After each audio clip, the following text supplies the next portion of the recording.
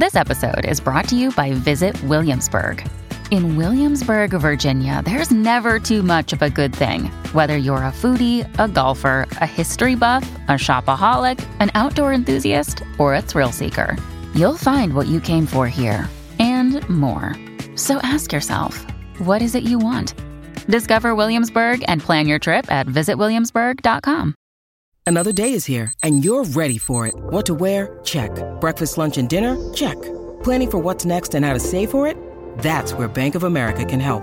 For your financial to-dos, Bank of America has experts ready to help get you closer to your goals.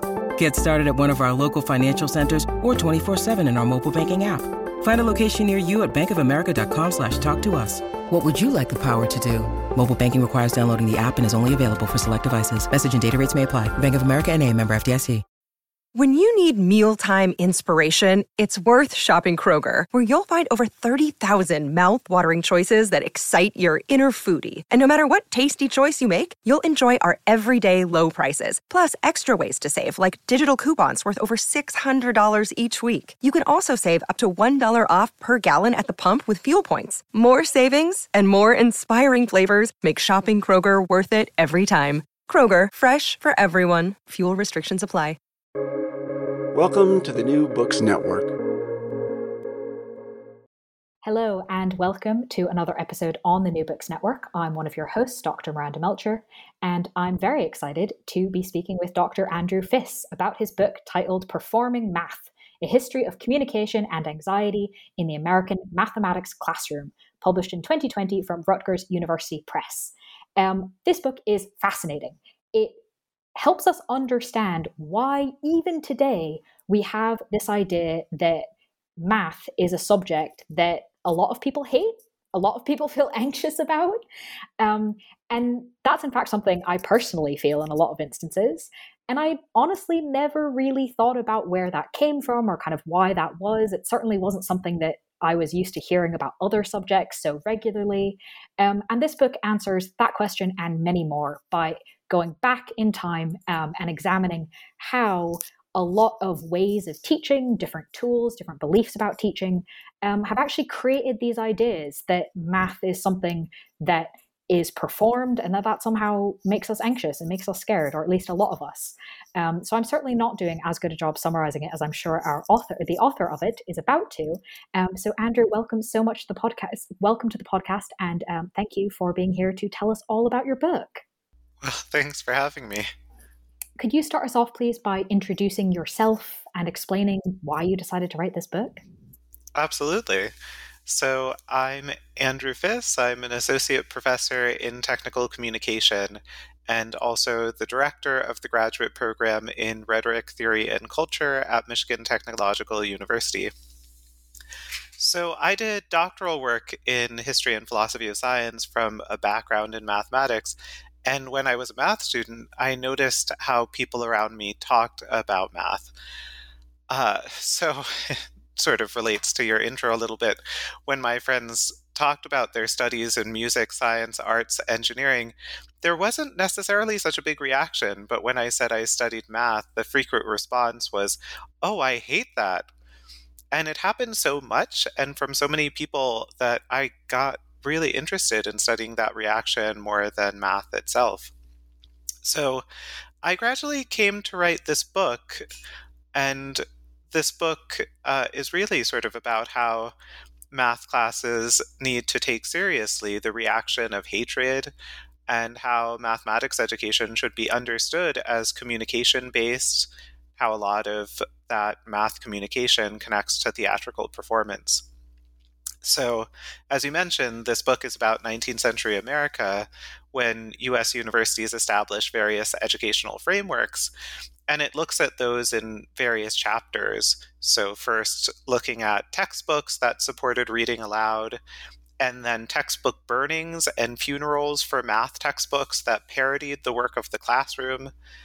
Then it goes on to blackboards that supported oral presentations, theatrical plays written by and performed by math students, and finally written tests that reframed what it meant to perform math. So in in conclusion, or I guess altogether, the book came to be about math education as ultimately sort of communication-based and performance-oriented, which is why it has the title Performing Math. I'm glad you explained the title because I think that's always a good insight into a book. And not surprised, really, that you've come across a lot of people with that kind of reaction of, I hate math. So I'm very curious to get into these examples that you've just listed for us and explained what the book covers. But I also would love to ask you about some of the kind of behind the scenes of what went into this book, because one thing I was particularly curious about reading from at the beginning of the book was this idea that you were talking so much about kind of how students were reacting. And from a historian's point of view, I was sort of like, well, that's really cool, but how do we know? How do we know what students were thinking in such amazing detail? And in fact, you then talk about your sources, and they're very cool. So I was wondering if you could tell us a bit about the sources you were able to use for the book. Sure. So I began this book as a doctoral student, and at that time I used a lot of more usual documents like textbooks and university archives, personal papers, newspapers. So, of course, that's a very recognized way of telling the history of education in the US. But I started finding some odd things in these kinds of documents. So there was a doodle from Cadet Dahlgren in the military academy being attacked by what he called the demons of geometry. And then there were other things too. Records of student plays about mathematics, like Vassar College's Mathematicado, school traditions involving math, like Yale University's burial of Euclid. I kept finding these things, and they didn't really fit into my doctoral work, so I didn't put it in there. But I did save them to write about later. And integrating these informal and formal student performances was a way that I found to try to get at some of that student reaction to their mathematics classes. And that came to be a big part of this book. And a fascinating part of the book as well. So with that sort of foundation of what the book's doing and some of the sources it's using, I will now take us, hopefully, on something of an effective tour of the main points of the book. Obviously, we're not going to be able to get into all of the detail that the book does, but we can maybe do kind of a highlights tour of some of it. And so we have to start where the book does in this section with the conic sections rebellion. What is this and how is it significant? All right, thanks. So, the Conic Sections Rebellion is the name historians give to two events in the history of Yale University. Both of them were about the class called conic sections, which is the study of curves that are produced when a plane intersects a cone. So you can think of circles, ellipses, parabolas, hyperbolas, that kind of thing. So the bigger of the two conic sections rebellions was in 1830. And that was when 45 Yale students were dismissed because they said their classes were too difficult. So they submitted these petitions to faculty over various days about this, and there were faculty meetings in response. So it seemed like the faculty actually took this somewhat seriously, which is a bit of an amazing thing in the first place. But one of the things about the petitions was that ultimately it seemed like they came around to talking about how the classes were too difficult because of the expectations for communication in them. So the students complained because they needed to do their problems from diagrams instead of from the book. This was such a big deal because, as the faculty said at the time, students, what they called, entered into combination. So students banded together against them, basically. And that led to dismissals of so many students.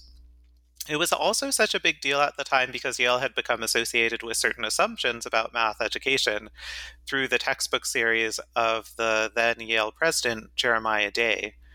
Math was supposed to confer what he called mental discipline, the idea that math was the ideal way to exercise the mind like physical activity exercises the body. So the Yale faculty found that expressions of worry in these student petitions just really illogical, and they just didn't fit with the educational program of the university at the time. Hmm. And it is quite significant that the faculty took such attention on it, and that 45 students were dismissed. That's not, one person. So, a very interesting way to start the book and get into these ideas around communication and math. But first, I want to pick up this thing about the physical and the mental. How was gym class, or the idea of physical exercise, related to math class and performing math? Yeah, exactly. So it did have a lot to do with this idea of mental discipline. So because of mental discipline, math got connected to debates about this physical exercise and ultimately what was then talked about in terms of required gymnastics. So as I was mentioning, so math was considered to be this way that the mind worked out, making students' mental faculties sort of sweat, and it made students, apparently, the idea was that it made students feel ready for actual physical exercise. And then students tired out from gymnastics would be ready for math. It was presented as a bit of a cycle. A New Haven teacher of the 1840s, this person named Nathaniel Root, explained these connections, and he also talked about other connections between what came to be known as gym class and math class. For him, both emphasized competition. So everyone tried to be a winner when he was doing arithmetic drills or school games, and he mentioned some of those kinds of comparisons. Also, both had their roots in military drills and sort of expectations for military life more generally. Gym class assumed marching in formation at the time and doing things like that. And math class was being reframed through educational programs coming out of the military academy at West Point. And because of these military connections and even more, there were, of course, certain assumptions about the race and gender of the students, not to mention some expectations of ability or personality, and how that all would be connected to ideas about who would succeed in mathematics classrooms. All of this sort of goes to begin to indicate how looking at textbooks and teachers can be helpful in terms of sort of piecing out some of these surprising historical connections. Um, and uh, but we can get at a little bit more of the story, I think, through looking at some of the students and some of the kinds of things that they did. Hmm.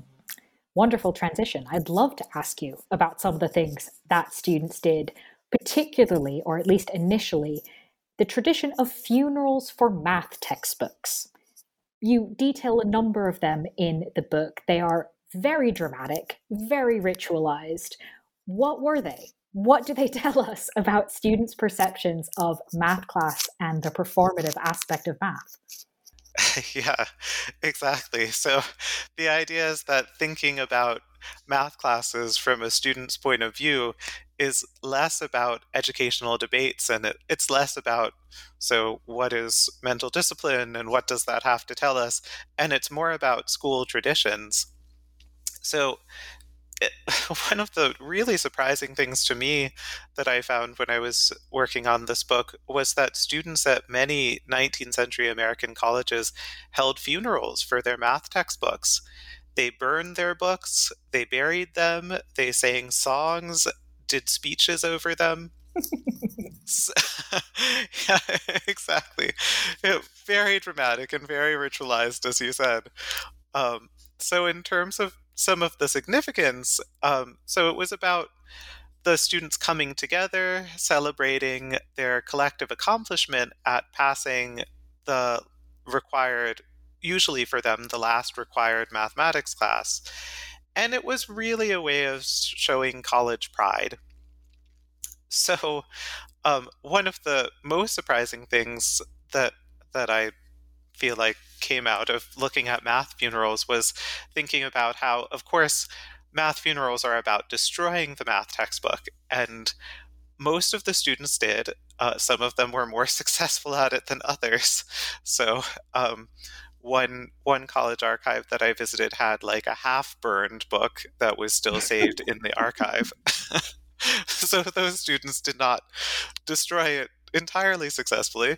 Um, but the main surprise was that these textbook funerals also created print materials, especially having to do with college songs.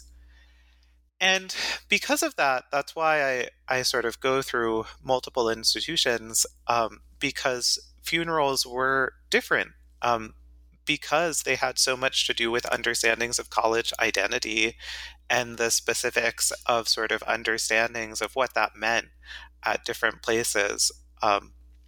So a couple of examples. So Yale's their textbook funeral emphasized Euclid and connections to ancient Greek.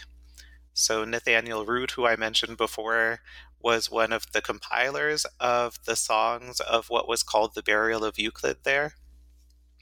Also, at Hamilton College and Bowdoin College, which were known to be more scientific, the funerals for math textbooks were more about calculus and Latin.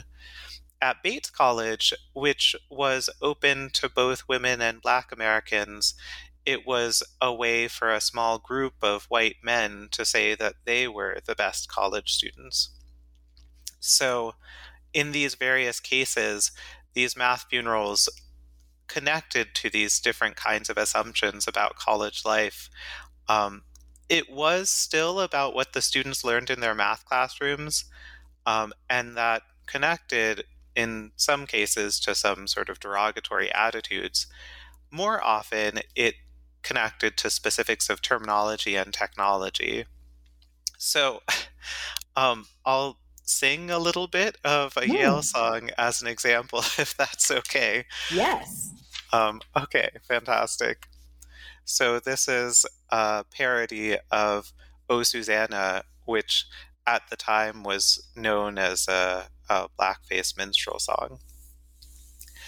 No more we gaze upon that board where oft our knowledge failed, as we its mystic lines ignored, on cruel points impaled. We're free, hurrah, from Euclid free, farewell, misname, play fair. Farewell, there worthy tutor be, shake hands and call it square. Thank you. Very theatrical. Exactly. Very funny. I will admit on the record to any listeners, Yale is my alma mater. That's where I did my undergraduate degree. But I did not participate in any funerals for Euclid, mostly because I just avoided taking math classes. I will admit that. But thank you for sharing with us some of those details. And it was interesting how the traditions were different for each university, and that related to kind of who the students were and who it was assumed was taking math classes as well. So I imagine we'll probably kind of pick that up in subsequent answers. But for now, I'd love to move back into the classroom. That's one of the things I appreciated about the book, that it didn't take it as a dichotomy, kind of what students were doing in and out of the classroom. They were all sort of part of one thing.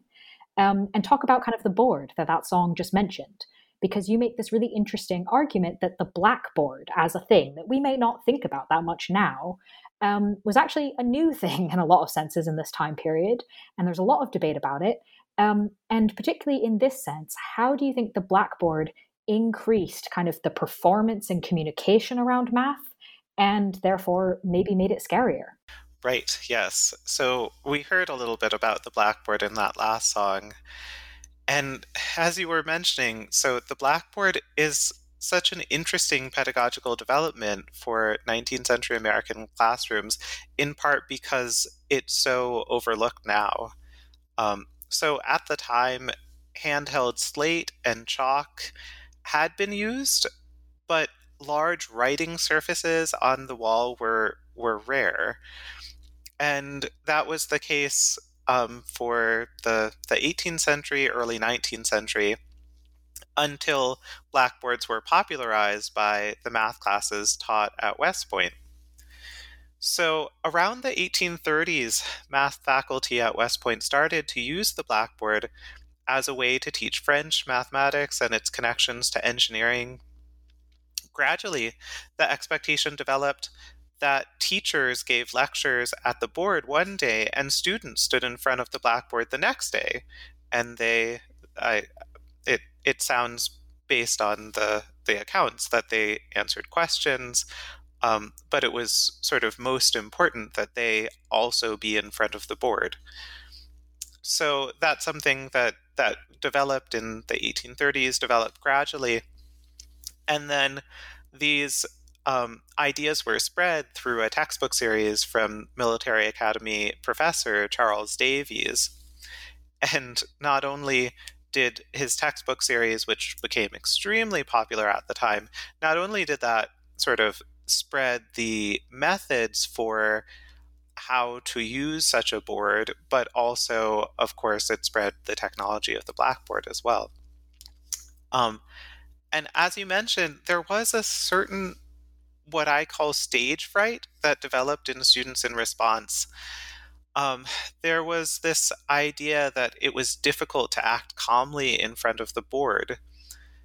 And that resulting discomfort actually provides one reason, perhaps, for the Conic Sections Rebellion of 1830.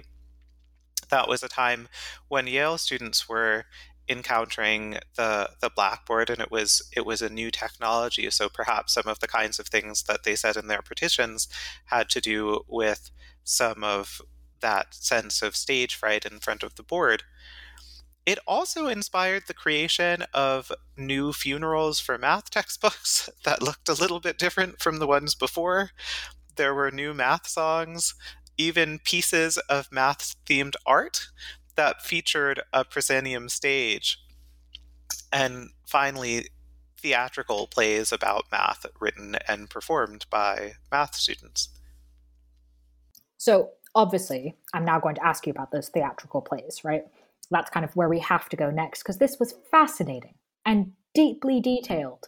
And it was mainly after the American Civil War that this kind of develops into this new, more intensive, I suppose, more organized format. So can you tell us about kind of why was it at that point?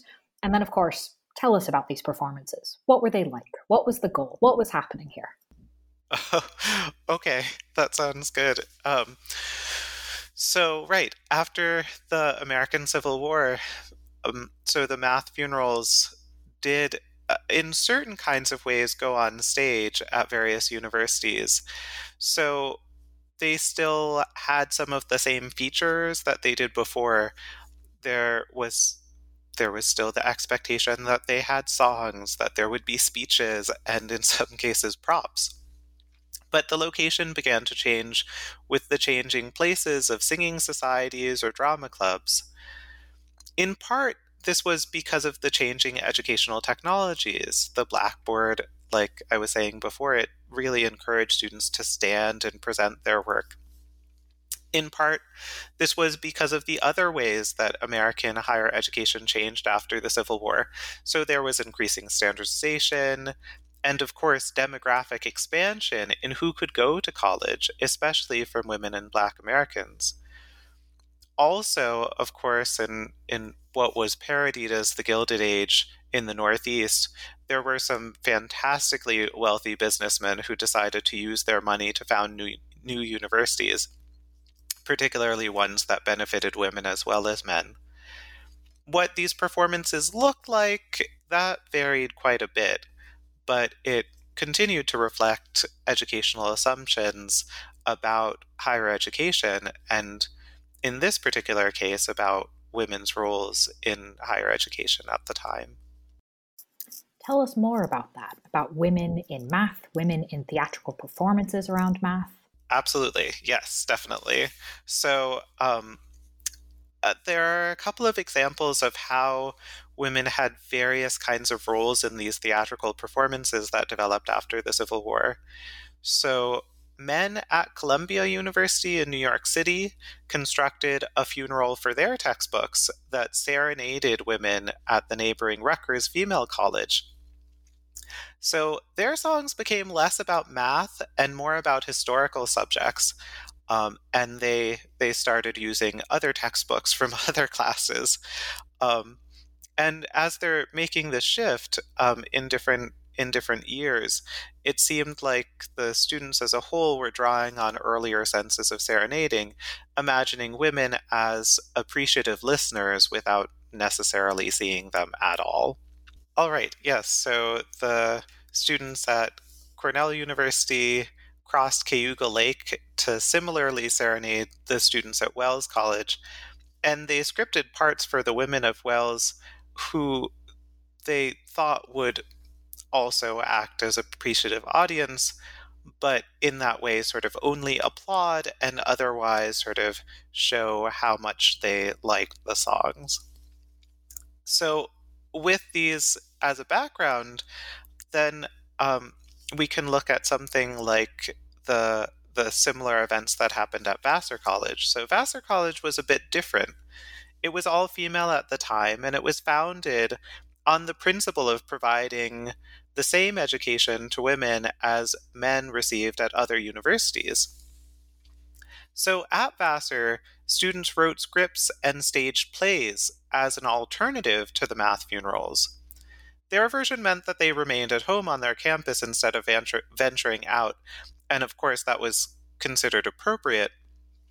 But it also showed that they could have fun with their math classes too. And that was an important way of saying that they were true college students. At the time, professors like Alida Avery and Axa Ely made these arguments explicitly, but the students' arguments in these, what came to be these math plays, ended up being pretty powerful as well.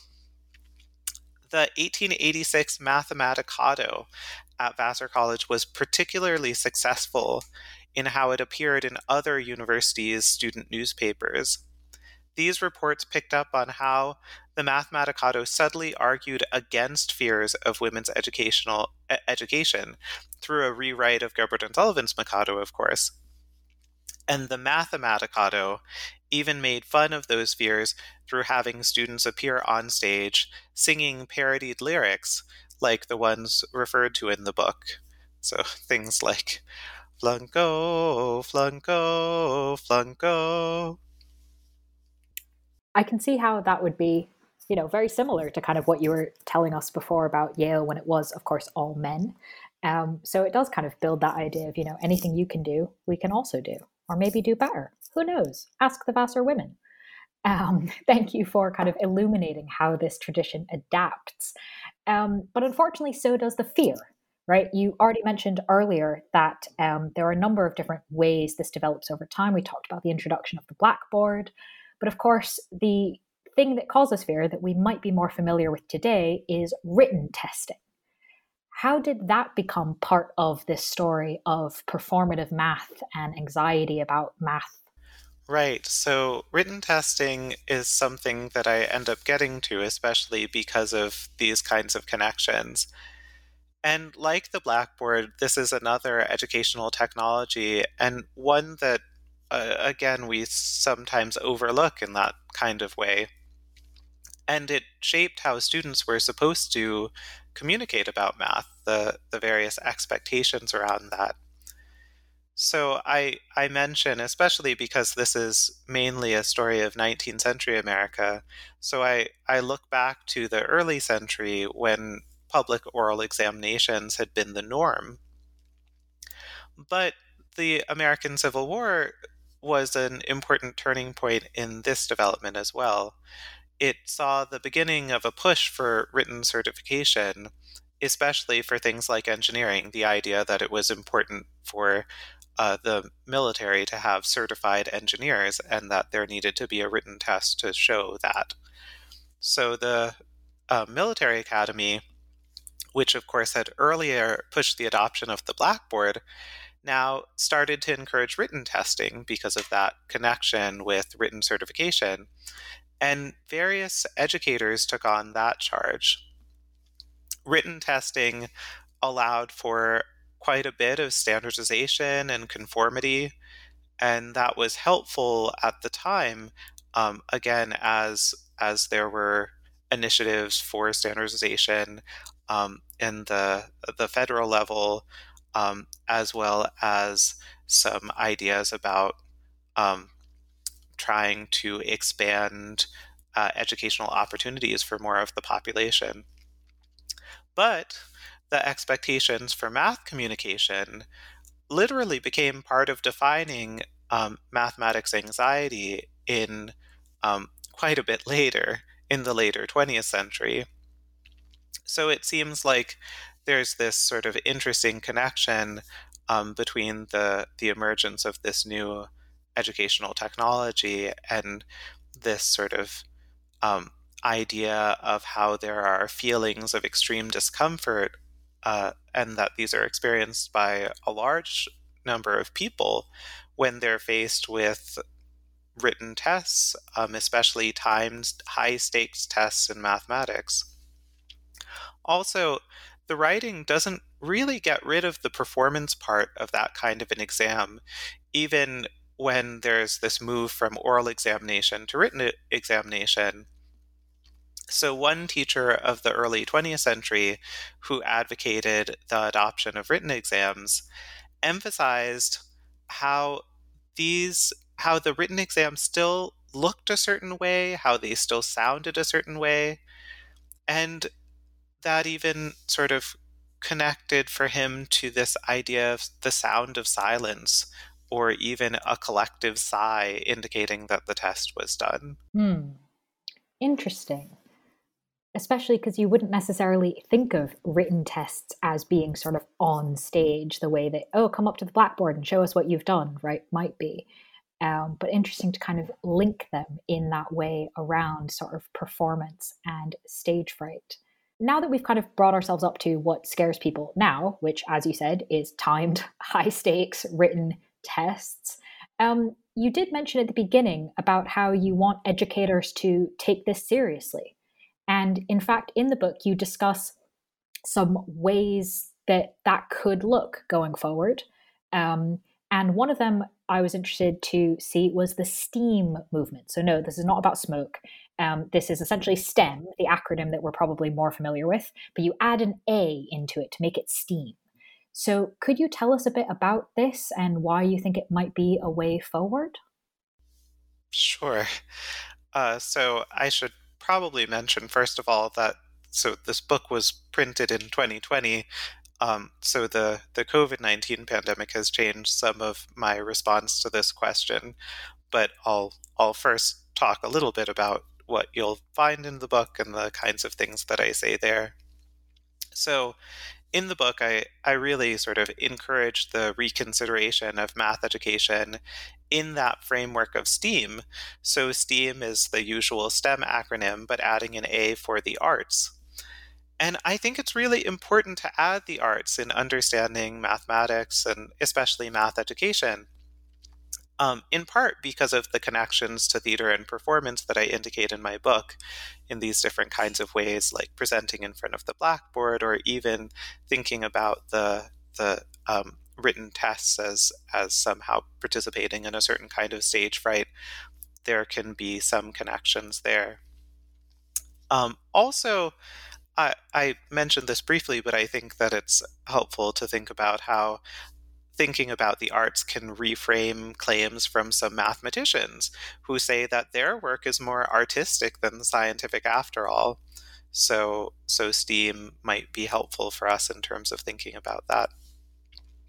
Also, in terms of anxieties around performing math, thinking about the arts can help in emphasizing changing expectations for communication. And this is something that, of course, I talk about quite a bit in terms of textbooks and blackboards and written tests, as well as these math funerals of different kinds. But also, those expectations for communication could be, in some ways, connected to thinking about this kind of connection to stage fright as well, and the ways that or more recently math anxiety can lead to moments of silence or absence when someone feels like they just are not able to perform in the way that is expected. And the arts are a great way of studying those kinds of topics. So in the book, I emphasize the connections to workshops about theater and STEM communication. So the ones that especially connected the two, and the ones that are, for instance, taught by theater professionals for the purpose of improving STEM communication. So understanding math anxiety as akin to stage fright could help, and could help especially point people in the direction of those kinds of workshops or those opportunities. But in general, I was reluctant to offer a list of suggestions for overcoming math anxiety. And since the COVID pandemic, I'm even more reluctant. So, of course, changes to the delivery of education, how like educational content is delivered to us and how we deliver it, those have accelerated and just changed so much. So I've been wondering a little bit if a new educational paradigm is forming in response to the COVID crisis. And of course, what that means for math education or for education broadly is certainly still developing. But this is also a book that's a work of history. So there's still that historical focus, and I still definitely stand behind that as still relevant, in part because the expectations for math education, even now, are still communication based, even though it's possible that they'd be partially mediated by textbook websites now, or web conferencing, typing, and speaking in front of screens more than before. Hmm.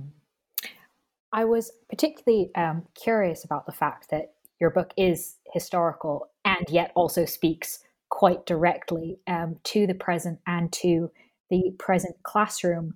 Um, and you also use, as we've spoken about, some interesting sources. So, given kind of this range of all different kinds of range, you mentioned a few surprises already, but is there any other surprises you kind of came across in this process of investigating all of this that you'd like to share? Oh, yeah, that's that's a good question. Yeah, you're right. I've gotten through a lot of things that have been surprising to me already. Um, I've talked about this a little bit already, but I feel like most surprising from that point of view was probably the libretto of the 1886 Mathematicado at Vassar College, because I didn't need to go anywhere to access it. So, like a lot of people in history of education know, we spend a lot of our time at school archives, university archives, trying to access different kinds of historical documents. But in this particular case, my wife and colleague Laura Casson-Fiss bought the libretto at a used bookstore near Vassar College when she and I were students there. So this thing that she bought because she was interested in Gilbert and Sullivan and thought it looked kind of interesting and funny. This thing traveled around with us as we moved around the country for studies, for jobs. And it wasn't until I was writing an early version of this book that we noticed that it was an instance of the math funerals that I read about in other university archives. Hmm. So, yeah, it was such an interesting moment, and it really sort of helped push this book along at a crucial moment. What a wonderful sort of coincidence or serendipity. Thank you for sharing that with us. As my final question, really, obviously this book came out in 2020, and as you mentioned, things have changed rather a lot since then. Is there anything you've been working on since, you're currently working on, or you're looking to work on next that maybe we could get a sneak preview of? Oh, yeah, definitely. Yeah, so as you mentioned, of course, it's been a little bit difficult to find time to work on projects outside of teaching and advising and the usual university work, as well as, of course, various kinds of things having to do with having a young family. Well, and also access to archives being another Well, massive problem, I would imagine. yes, exactly. Um, but I've been starting to think about the kinds of things that I've compiled already and that I've had access to, but haven't necessarily written about as much. And in that case, I'm starting to think about the kinds of writing connected to computer science in the United States. So I've been starting to work on a new project that would extend the 1890s work of the Harvard Observatory, the team of women called computers there, to the building of artificial systems that did such work in the 1940s, 50s, and 60s. So I'm especially interested in writing in computer science. Of course, that's probably not that surprising given my focus on communication in mathematics classrooms and this. Um, but the piece that I really have been liking about this is how writing in computer science has bridged various kinds of work. So thinking about domestic and professional, how writing in computer science might bridge psychological and logical areas, military and civilian, natural and artificial. So I've been looking at those and then also thinking about how those kinds of expectations for writing and those kinds of spaces of work also become connected to arguments for computer science as a distinct field of study. So after all, computer science in a lot of ways came out of mathematics. So I find it very interesting that there is this sort of sense of it being distinct now and how that's come out. So that project is still coming together, but also one thing I wanted to mention. So there will be other surprising historic songs in that new book too. Wow, So really? that's something that I've been finding. Yes. Okay. All right. Well, I was already going to say that if that becomes a book, you should come back and tell us all about it. But now knowing that there are going to be songs involved, we really will have to have you back when that becomes a book. So best of luck with that project, and thank you for telling us about it. But as a last reminder to listeners, the book we've mainly been talking about is, again, titled Performing Math, A History of Communication and Anxiety in the American Mathematics Classroom, out in 2020 from Rutgers University Press. Dr. Andrew Fiss, thank you so much for being with us on the podcast and sharing your insight and expertise with us. And thank you for having me.